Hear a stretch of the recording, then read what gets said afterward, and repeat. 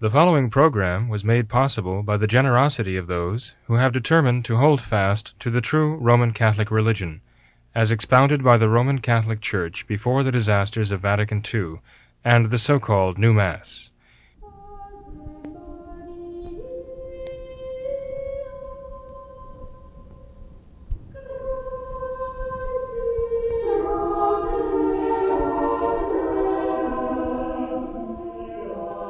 Hello and welcome to What Catholics Believe. I am your host, Thomas Nagley, and with me tonight is Father William Jenkins from the Society of St. Pius V and pastor of Immaculate Conception Church in Norwood, Ohio. Hello, Father. Hello, Tom. Father, I would like to begin the program tonight by reading from the Pledge of the Legion of Decency, and then I'd like to kind of compare it and contrast that with a few current events that have been in the news lately. First, a bit of background as far as the Pledge of the Legion of Decency. Pope Pius XI said in his encyclical on motion pictures, all pastors of souls will undertake to obtain each year from their people a pledge similar to the one which is given by their American brethren, in which they promise to stay away from motion pictures which are offensive to truth and Christian morality. The American bishops at a meeting in Washington in 1938 requested all ordinaries to have the Pledge of the Legion of Decency taken by all the faithful at all masses in all churches and chapels throughout the United States on the Sunday within the octave of the Feast of the Immaculate Conception. More than ever, the principles they laid down should be observed by Catholics in these days in which we live. And as far as the actual pledge itself, it reads thus: in the name of the Father, and of the Son, and of the Holy Ghost, I condemn indecent and immoral motion pictures and television programs, and those which glorify crime or criminals. I promise to unite my efforts with all those who protest against them. I acknowledge my obligation to form a right conscience about films and television programs that are dangerous to my moral life. As a true Roman Catholic, I pledge myself to watch only good motion pictures and television programs. I promise further to stay away altogether from places of amusement and sources of entertainment which are offensive to God and occasions of sin for myself and others for whom I am responsible. Now, Father, recently it's been in the news that the new Disney movie, The Beauty and the Beast, the remake of that, there's going to be a bit of a subplot in this movie where one of the characters has homosexual tendencies towards one of the main characters in this. So I'd like to ask you, does that subplot in and of itself, would that qualify that movie as an immoral and indecent motion picture that all good Catholics should avoid? Yes. Okay. And why so? Why so? Yeah. Glorifies what we understand to be morally criminal. Okay. Right? These movies are pitched primarily at children who are very impressionable. And this is obviously a propaganda piece. Disney has been I won't even say infiltrated, but Disney has been for years now, right? A nesting place for this message, right, of homosexuality. And in many of their films, there are subtle messages and hints. Now, one might argue, well, they don't go in for this, subliminal training or anything like that. Maybe this is all tongue-in-cheek among the homosexuals who actually put these messages in there. But the fact is, they are dangerous, and one cannot really just assume that they do not have any effect. Okay. They're put there for a reason. Okay, and somebody seems to think that they are worth inserting in these movies. So, but this is not something subtle and subliminal. This is something blatant and brazen, right? And so when our Lord says in the gospel that woe to those who give scandal to the little ones, it would be better for such a person who would scandalize a little one who believes in Christ. He'd be better off being collared with a millstone, thrown overboard, and drowned in the depths of the sea. Our Lord is making it very clear that this is extremely offensive to God. This is horribly criminal and, extremely damaging to the children. Our Lord also, talked about scandal when he said, if your right eye scandalizes you, rip it out and throw it away. If your right hand scandalizes you, cut it off and throw it away from you. Now, our Lord was not recommending that people take their eyes out or take their hands off.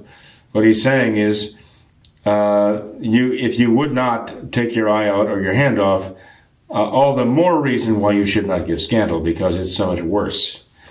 And he says, when it comes down to it, I mean, if you need to save your soul, if you had to do that, to surrender an eye and your hand, you'd be better off in the glory of heaven without a hand or an eye, but fully, enjoying the beauty and the splendor and the happiness of heaven, than you would in hell with an eye, one more eye to suffer, one more hand to suffer with down there. So our Lord is very clear about the gravity of scandal. Okay. And he said, I mean, let's face it, our Lord said that he came to call sinners, and that his church would be made up of sinners, and necessarily so, because they're the ones who recognize they need a Savior, and that's why they would come to the church. That's why they would come to Christ. The ones who didn't come to him were the ones who styled themselves sinless, the Pharisees, right? And so our Lord made it very clear, he came to call sinners. And when you look at his apostles, our Lord also made it very clear that that he really was calling those who were weak individuals. I mean, after all, one betrays him, one denies him, others run away, right? One after the resurrection is, after he appears to all the other apostles who are remaining, is insisting that he won't believe. And so it's very clear the type of individual our Lord is calling, that they're serious in need of redemption. But even though our Lord said it is necessary that scandals come, because the church is for those who are sinful people, but who want to overcome their sins and be faithful to God by grace.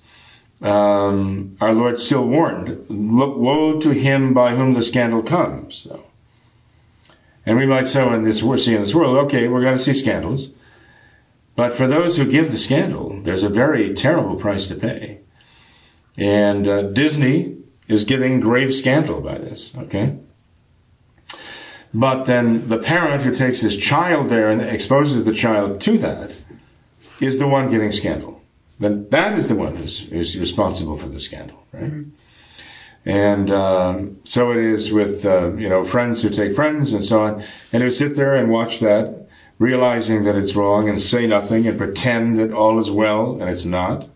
They also are giving scandal. So it's not only a matter of the studio, the producer, the company, whatever, putting this in front of children as a form of propaganda, but anybody who would expose the child to that. Mm-hmm. That's why I say stay away. Absolutely stay away from this. But Father, Also, by the way, Tom, sure, it's important that that to send the message, we're not going to put up with this. Mm-hmm. We are not going to support this anyway.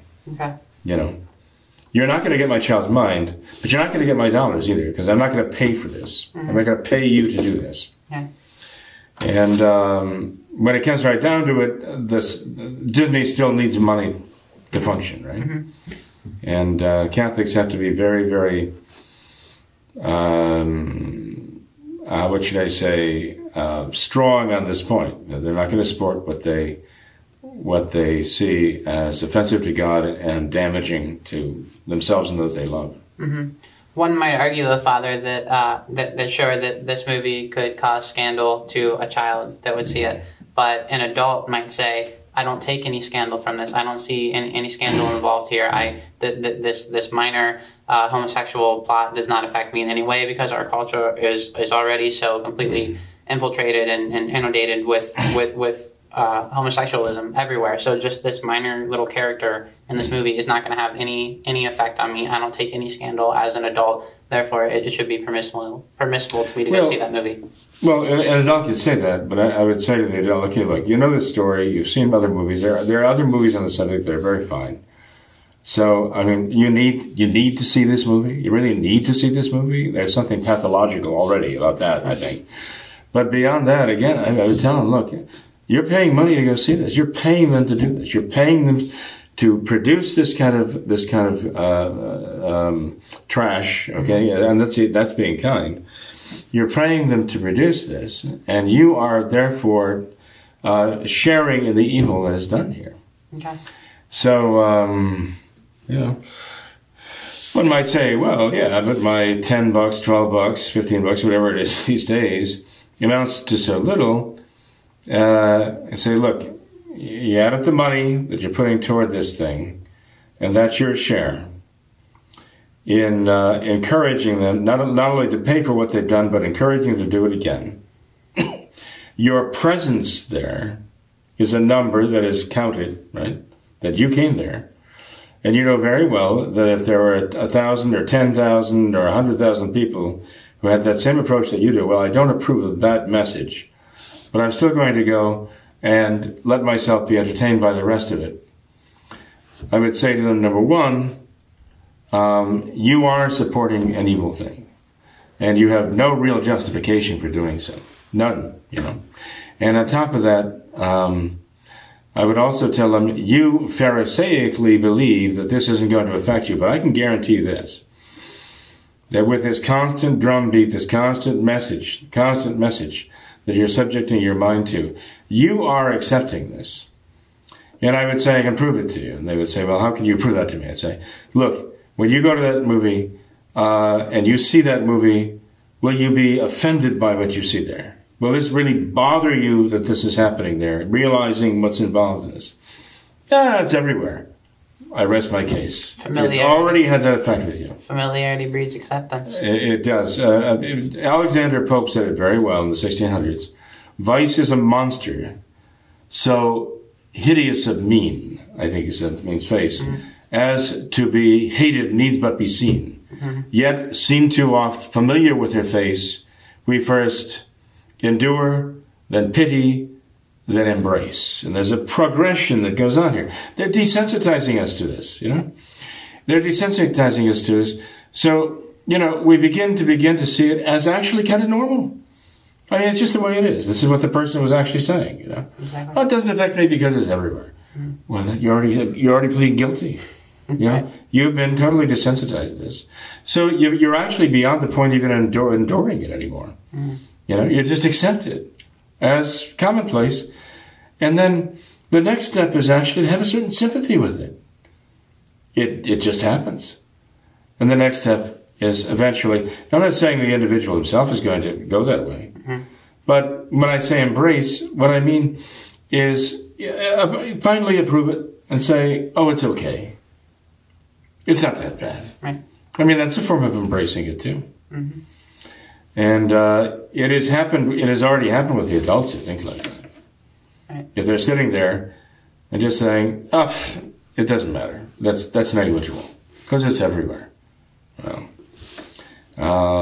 there's a reason why now it is everywhere. And it's part of the cultural Marxist attack on Christianity to completely undermine and subvert Christian civilization.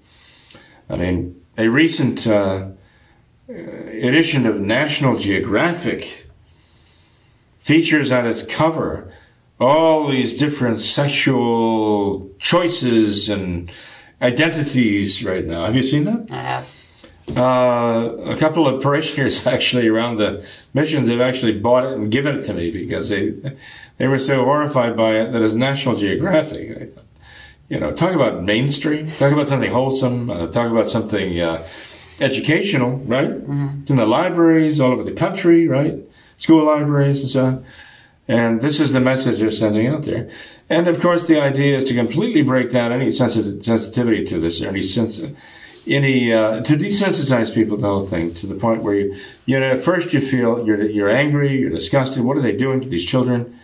But eventually, after a while, you just kind of say, "Oh, there they go again," you know. And there is not the moral outrage anymore. This is exactly what they did with the Novus Ordo. It's exactly how people began to accept the Novus Ordo.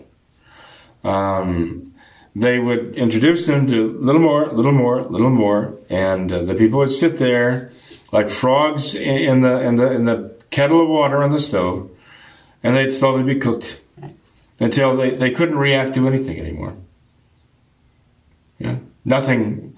They were eventually witnessing sacrileges, the way the hosts were being treated. I mean, they could hear the most outrageous blasphemies, and they don't even react anymore. Like they're brain dead. Mm-hmm. And their faith dead, that's for sure. Right. That's what the Novus Ordo is all about. Mm-hmm. Same thing here. Right. Don't go see the movie. Okay. Actually, we should be out in front of the movie trying to keep people away from it, as right. it should be. Right.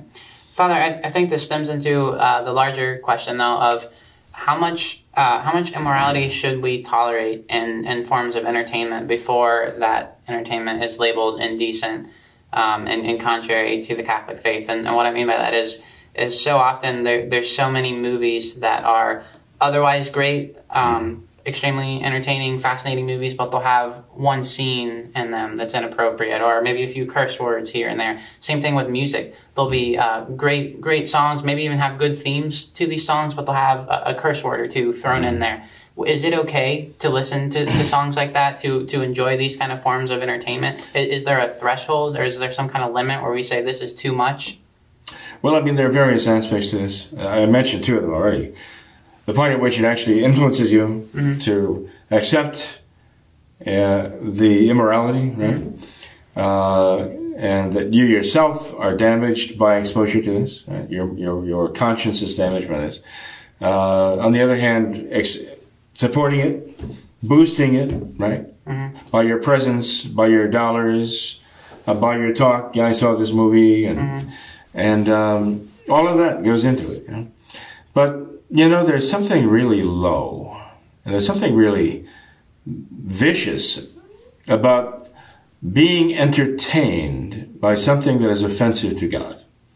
I think somebody has to ask himself, if this is offensive to God, whom I love, or whom at least I should love, why am I letting myself be entertained by this? Right? I mean, how offensive is it to God that I am allowing myself to be entertained by, and to some extent enjoy,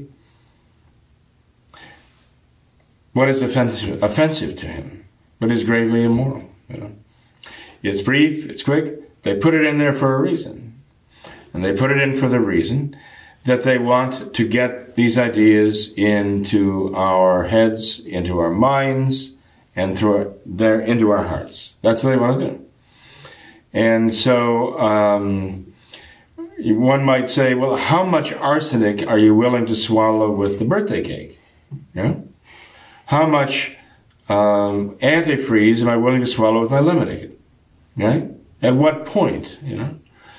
And do I say, well, I'll drink, I'll allow enough antifreeze in my lemonade as long as it tastes good. In other words, as long as I find it entertaining. But when it no longer tastes good and I find it offensive, then I'll stop. But God is already offended. You may say, I'm going to indulge in this until I'm offended. That's a far cry from saying that I'll indulge in this until God is offended. Mm-hmm. God is offended before you ever enter the door with some of these things, So, I mean, I really think we have to have kind of a zero tolerance mentality. And when I say that, I don't mean a zero tolerance policy. I think we have a zero tolerance mentality about this. What I mean by that is that in our heart of hearts, we have to say, I refuse to be entertained, to be amused by anything that is offensive to God. Because I hate that. Why? Because I love God. The more I love God, the more I hate what is offensive to Him. So I should subject my mind, my heart, my children's minds and hearts and souls to that garbage. Why would I even want this in my world? I don't want it in there. I'm not going to support it in any way. Period. That's the zero tolerance mentality. But a zero tolerance policy, putting it into practice, is I am going to plug my ears, close my eyes, and not see or hear anything that is offensive to God. Mm-hmm. If I go into a restaurant and they start playing a song I don't like, I'm going to throw my foot on the floor and walk out. If I go into a supermarket and they hear a song that I know has immoral lyrics, even though maybe it's an instrumental playing, I'm going to zero tolerance policy. I'm going to walk out of the store and refuse to buy any groceries. Well, there comes a point where you do have to realize that there are some goods that you need to accomplish, and sometimes the world may make it impossible to accomplish that good. You have to go to work. You have to earn money to feed your family, right? And if you have to go into an office environment where somebody in the next cubicle has a foul mouth, you have a zero tolerance policy. Well, just the first foul word he uses today, I am going to walk out on my job, and obviously that's not going to work, right? But the zero tolerance mentality is always there, like resisting it, fighting it, and saying, I'm offended by this because, oh God, you are offended by this, and I'm making an act of reparation to you. I knew a man, actually I still know him, he's a great guy. He was actually an insurance executive in New York, in Manhattan. And this man was up at the company, he wasn't just a neophyte just starting out in his career here. He had arrived, as they say. And when he heard somebody down the hallway in one of the other offices, or out in the hallway, use the name of God or Jesus Christ in vain, he would shout out from his office, "Have mercy on us." And whenever he heard the name of Jesus or Christ or God, he would always shout out, "Have mercy on us," every time. And, he wasn't afraid, nobody's going to stop him. He wasn't going to be silenced by this. Mm-hmm. But he silenced them because they got that, and he ashamed them. They were ashamed of themselves, actually. Mm-hmm. The world today will try to make him ashamed because he's crowding other people, and commenting on it. He didn't care, and that's the kind of mentality we have to have. Our forefathers in faith. The reason you and I have the faith today is because there were people who didn't and weren't politically correct, mm-hmm. and weren't going to be bullied into silence about what they believed and what they loved, what they fought for often, what they died for often. They were very bold and forthright about that, and they really did love enough to pay the price. So I think that's the mentality we have to have, And there are certain things we can do and certain things we can't do that would actually do more harm than good. And that's what I'm talking about, the distinction between the zero tolerance mentality and a zero tolerance policy, right? Mm-hmm. So a zero tolerance policy, again, and if the foul-mouthed person in the booth next door, in the cubicle next door, uses a bad word, the zero tolerance policy would be, I'm going to go over and strangle that person, right? Or I'm going to go over and punch him, or I'm going, whatever, Mm-hmm. But obviously, you can't do whatever you have to do to stop it, because, again, you could be guilty of actually wreaking havoc and doing more harm than good in particular cases. But we all have to have a zero tolerance mentality toward things that are evil and offensive to God. Right. But even with this zero tolerance mentality, Father, it seems that you would be writing off nearly every bit of popular culture entertainment. Nearly all forms of popular entertainment today. What forms of entertainment would be left? I mean, you understand. I do. Yeah, so that's perfect. What forms of entertainment would be left for traditional Catholics? Today's entertainment? Mm-hmm. Gee, that's a tough choice. Lady Gaga, Madonna. Let's see, Katy Perry, I think her name is. Yeah. Gee, are we really suggesting that we should have nothing to do with these people or any of the noises they make? I hope so. Yes, we are. We're saying that we're shaking the dust off our feet. We have nothing to do with this. Mm-hmm. That's our mentality, okay?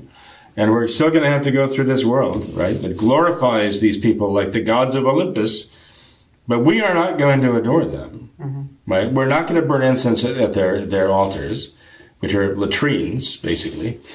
And we simply refuse to support them anyway. We're not going to let our children be corrupted by these sirens from hell. And we're going to protect them. We're going to raise our children, finally. It's not that we're going to keep them, the children walking around with their fingers in their ears and their eyes closed. But we're going to protect them until we can form their consciences well enough. But they can see the evil of this, and they find it offensive too. And they are not going to be attracted by it. So there are times when we have to introduce the things of the world to them, because they're going to be living in the world. We have to introduce these things to them. We have to introduce these things to the world until they can react to them the way we hope that they would, that they can distinguish between good and evil and recognize this is evil. And to me, this is disgusting, disgraceful. I want nothing to do with this. And I find this not attractive, but repulsive. We have to form their consciences to that point before we introduce them to this. Otherwise, if you don't form their consciences to the point that they can react and understand and see it for what it really is, if you introduce these things to youngsters before their consciences are formed yet, I'm talking about, look at the little children being exposed to this kind of stuff right now. You're awakening them a kind of morbid fascination with this stuff, a morbid fascination with this weirdness and with this evil. And that is going to be like a very deadly poison in their lives and their minds. What do you find children experimenting with the neighbor next door, little kids, doing things that are, immoral, impure? You find 7-year-old kids, doing this to their neighbor. Where are they getting these ideas? They've witnessed something. They may not understand the morality, but they may not know what's going on, but they know something's going on. And it awakens a morbid curiosity in them, which is very, very damaging to them. And again, this gets back to what our Lord said about giving scandal. And the price to pay for that is horrific. How many souls are in hell because of scandal? How many souls now are in purgatory because of the scandal they've given? They repented, but they couldn't go back and fix everything they did. They're still responsible. And they're suffering in hell, in purgatory now. Even after their repentance, their sins would not send them to hell, but they still have a heavy debt to pay for the scandal they did to other souls in this world. Mm-hmm. So our Lord says, woe to the world because of scandals, right? And boy, we're seeing that with a vengeance right now, the truth of his words. It just amazes me that God is still putting up with all of this. There must be some very good people like yourself in the world, for which reason he's sparing the rest of us. But this is horrific down here. It is worse than a cesspool with this so-called modern entertainment industry. That's it.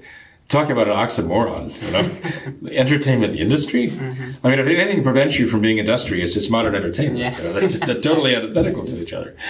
And so, again, the zero tolerance mentality means that we will not give in, we will not be desensitized, we will insist on still being scandalized, offended, repulsed, and sickened by the sound of this immorality. We will never adjust our thinking to accept it. Never. We will not allow ourselves to be brainwashed, neither by communists in anywhere, right? Running any prisoner of war camp in North Vietnam or anywhere else. We're not going to allow ourselves to be brainwashed there, and we're not going to allow ourselves them to brainwash us here either, no matter what they do, right? And we're certainly not going to give them access to our children's minds and hearts. So we have to resist it as far as we possibly can, and insofar as we can't avoid it, we have to make sure that spiritually we are well armed to just battle it interiorly every step of the way. Should traditional Catholic families have television sets in their homes? I would say no. Why not? I would say that they shouldn't, because of the danger of the difficulty of controlling it with a family. When you have, especially a family with children, okay? Grown adults, okay, you'd hope that they would be grown up and mature enough that they could control this kind of thing. They would simply not allow anything in there that is offensive to God. And are there some things that are of value there? I don't know. There are some documentaries, there are science programs, and so on. I mean, there are things of value, and that's part of the problem, because there are things of value.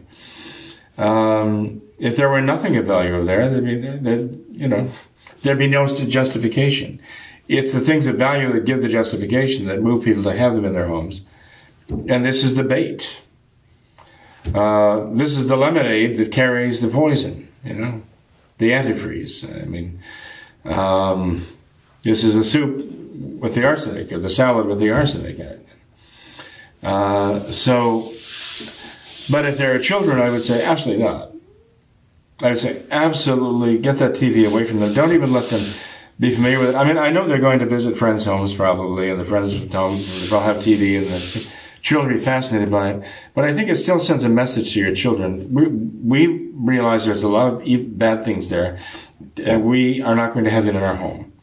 And we don't want you growing up with that, because we realize not only is it the programming very bad, but even the medium itself, even the medium of sitting there watching the screen and just kind of being absorbed into your mind, being sucked out of you into this screen, and you just render yourself completely passive to receive the message. That's scary. I mean, you can see why the totalitarians who want to control the world, Satan, you can see why he would want to use that. Satan can't be everywhere. He's not God. He's a creature, right? He's an angel. And he can't be everywhere. But he tries to mimic God in every way he can. He wants to mimic God's omnipresence by putting his stamp on everything, having his image everywhere. Everything around us, he wants to somehow be a symbol of himself. So everywhere we look, everything is suggestive to us of some evil. And of course, that box there is the perfect thing to be the medium for his voice, for his message, because people get mesmerized by it. It's almost like they're in a trance. I mean, you sit in a room, right, and you're talking to somebody, the television's running. You know how distracting it is. People, that, right? You catch everybody, right? It just does that to us, And with the children, it's even worse. They live on the screen. You take the iPhones or whatever else out of their hand, the smartphones and so on, and they're lost. They can't function. This is their connection with the world. They live in the virtual world. And that's no life. That's no life at all. This is the perfect medium for totalitarianism, for some evil despot to take over, to those who are mindless of themselves and say, okay, we have... I mean, if we had a science fiction movie, maybe there is one, there probably is one, of these creatures from outer space who came down to Earth and went around literally sucking everyone's brains out, right? And digesting them and reinserting them as digested mush, okay? I mean, you couldn't find, I think, a better parallel to what is going on here with this, the television and movie business and the songs, the music, and all the rest. So, no, we have to be at war with this, literally. And we can't let our guard down. We can't be tempted to give aid and comfort to the enemy. We can't become traitors and allow ourselves to be entertained by this. We just can't. The children come to you and say, but I like it, but I like it. So you can't argue the point. You can't say, no, you don't. You can say you shouldn't, but you can't say you don't like it. But, I mean, you can try to get the point across, but it is immoral, it is offensive to God, it is damaging to your soul. And, you can try to help them to see it. I mean, bring home I'm not suggesting you this. Bring home a box of, bake a cake, okay? Bake a cake, put it on the table, and put an empty box of rat poison next to it. And say, honey, we made you a birthday cake, Say, what's that doing there? Oh, I thought that a little rat poison would be good for you. You say, wait a minute. Are you telling me you used that in the recipe? Yeah, I mixed that into the recipe, but it still tastes wonderful. You'll like it, Go ahead. You'll really enjoy it, Well, I mean, I wouldn't do this with a 5-year-old. because they'll definitely eat it.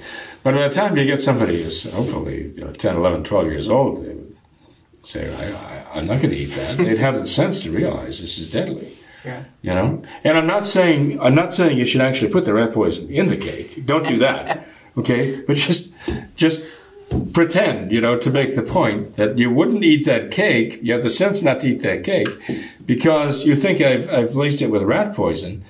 I'm just making the point to you that just because you like it, just because it tastes good, just because it looks pretty, just because it feels good or whatever, it's still deadly, and it's all the more deadly because it is so attractive. Well, yeah, 5-year-olds, you don't necessarily have to give them that message. But by the time the kids are going to be 12, 13 years old, they need to begin to understand that. And a message like that to a 10, 13, 11, 12, 13-year-old, well, I think they should be mature enough at that point, intellectually, to understand that message. That not everything that glitters is gold, and it can actually be very, very deadly. Mm-hmm. So, but please, I'm not recommending making cakes using rat poison ever, okay. For any reason, right? Okay. But anyway, Tom, I mean, these are the culture wars we're dealing with here, and that is where the battle is really being fought right now. Mm-hmm. Mm-hmm. Well, but the trouble is, I don't think we're really fighting. Yeah. We need to. Mm-hmm. Mm-hmm. Well, hopefully this particular program is a step in that direction. So hopefully it has some good effect and encourages people to take necessary steps. Well, I hope so. I sure don't want people writing for the recipe. Yeah. Okay. Okay. Just to come back full circle though, and emphasize the initial question here, would it be a sin for a traditional Catholic to go see this new movie, Disney's Beauty and the Beast, knowing that this plot is in there? Would it be a sin? To take a child, I think it definitely would be a sin. Okay. Yeah. I think you might as well go out, buy a millstone, throw it in, and jump into the pond. Okay. Before you take a kid to see this movie. This is couched in such a way that it's just going to be accepted and no reaction is going to be considered normal. Right? And that, to a child, is very bad. Right? What about an adult? But an adult who, I think it would be a sin unless he had a reason for going and seeing it. Okay. I mean, take an adult who says, look, I always vet these movies before I would take any of my children there. I've heard this. I really don't know what this amounts to. Is this somebody just kind of interpreting it this way? Is it really this way? And the adult may say, the story of Beauty and the Beast, yeah, I mean, there are some messages in there that might be good, because they remember the old movie, right? Or the old story. An adult could say, I'm going to go and see this. And I'm going to go see this because either for my own sake, to let me say, okay, this really is what they say it is, and I would never bring my child to this. Or I'm going to go see this so I can warn others away. And I can tell them, yes, I saw it, I know what I'm talking about, this is exactly what it is, and this is very bad. For example, if I had people asking me whether we should see this movie with our children, and how do we know that this really is what the way it is? I mean, maybe there are some people who are just overly sensitive about these things. They're just overreacting to it. And maybe it's just silliness that they're interpreting this way. And if I had enough people ask me, and I tell them, no, it's not just silliness, it's really wrong, I would like to think that people would say, okay, well, Father Jenkins is not making this up. But if I had people who would need me to see it, to tell them, and to take my word for it that this was really wrong, I would go and see this silly movie. I'd go see the movie for their sakes. And believe me, if it was what it's being portrayed to be, I would be really, really repulsed by it to the point of praying chain rosaries, to the whole thing. So, I mean, I can guarantee you that if we came to that part of the movie, I wouldn't just be sitting there like shrugging and saying, "Oh well, it's everywhere." Can't avoid it these days. No. But again, I mean, if somebody went to the movie with the idea, I'm going to vet this movie and find out, either for the sake of my own children, for the sake of other people's children, let them know what this is here. As soon as they saw that it was offensive, they should get up and walk out.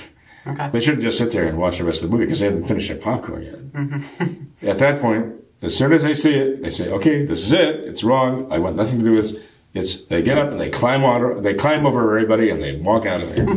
And that's making a statement. Their presence there would make a statement. Okay, I'm here to see this movie. They're leaving and splashing popcorn and strawberry soda everybody. I'm not suggesting that either. On the way out, I think definitely makes a statement too, and we need to start making those statements. Sure, sounds like a plan, Father. Speaking of statements, I'd like to recommend the Pledge of the Legion of Decency to all of our viewers, and we can make a copy. It'd be good if we can put that on the screen. Sure, yeah, and we can make copies of that. They could probably follow along with your voice as you were reading it. Sure, yeah. There. We could do that. But anyhow, Father, I'd like to thank you for being here tonight and clearing these matters up. So, well, you're very welcome, Tom. Thank you. No problem. And God bless you and your family. Thank you, Father. And don't see it. I will not. Hopefully our viewers follow suit there. I would like to thank all of our viewers for watching this episode of What Catholics Believe. Until next time, we ask that you all remember the words of Our Lady at Fatima, to consecrate yourselves and your families to the Immaculate Heart of Mary, and to pray and do penance. Thank you, and God bless you.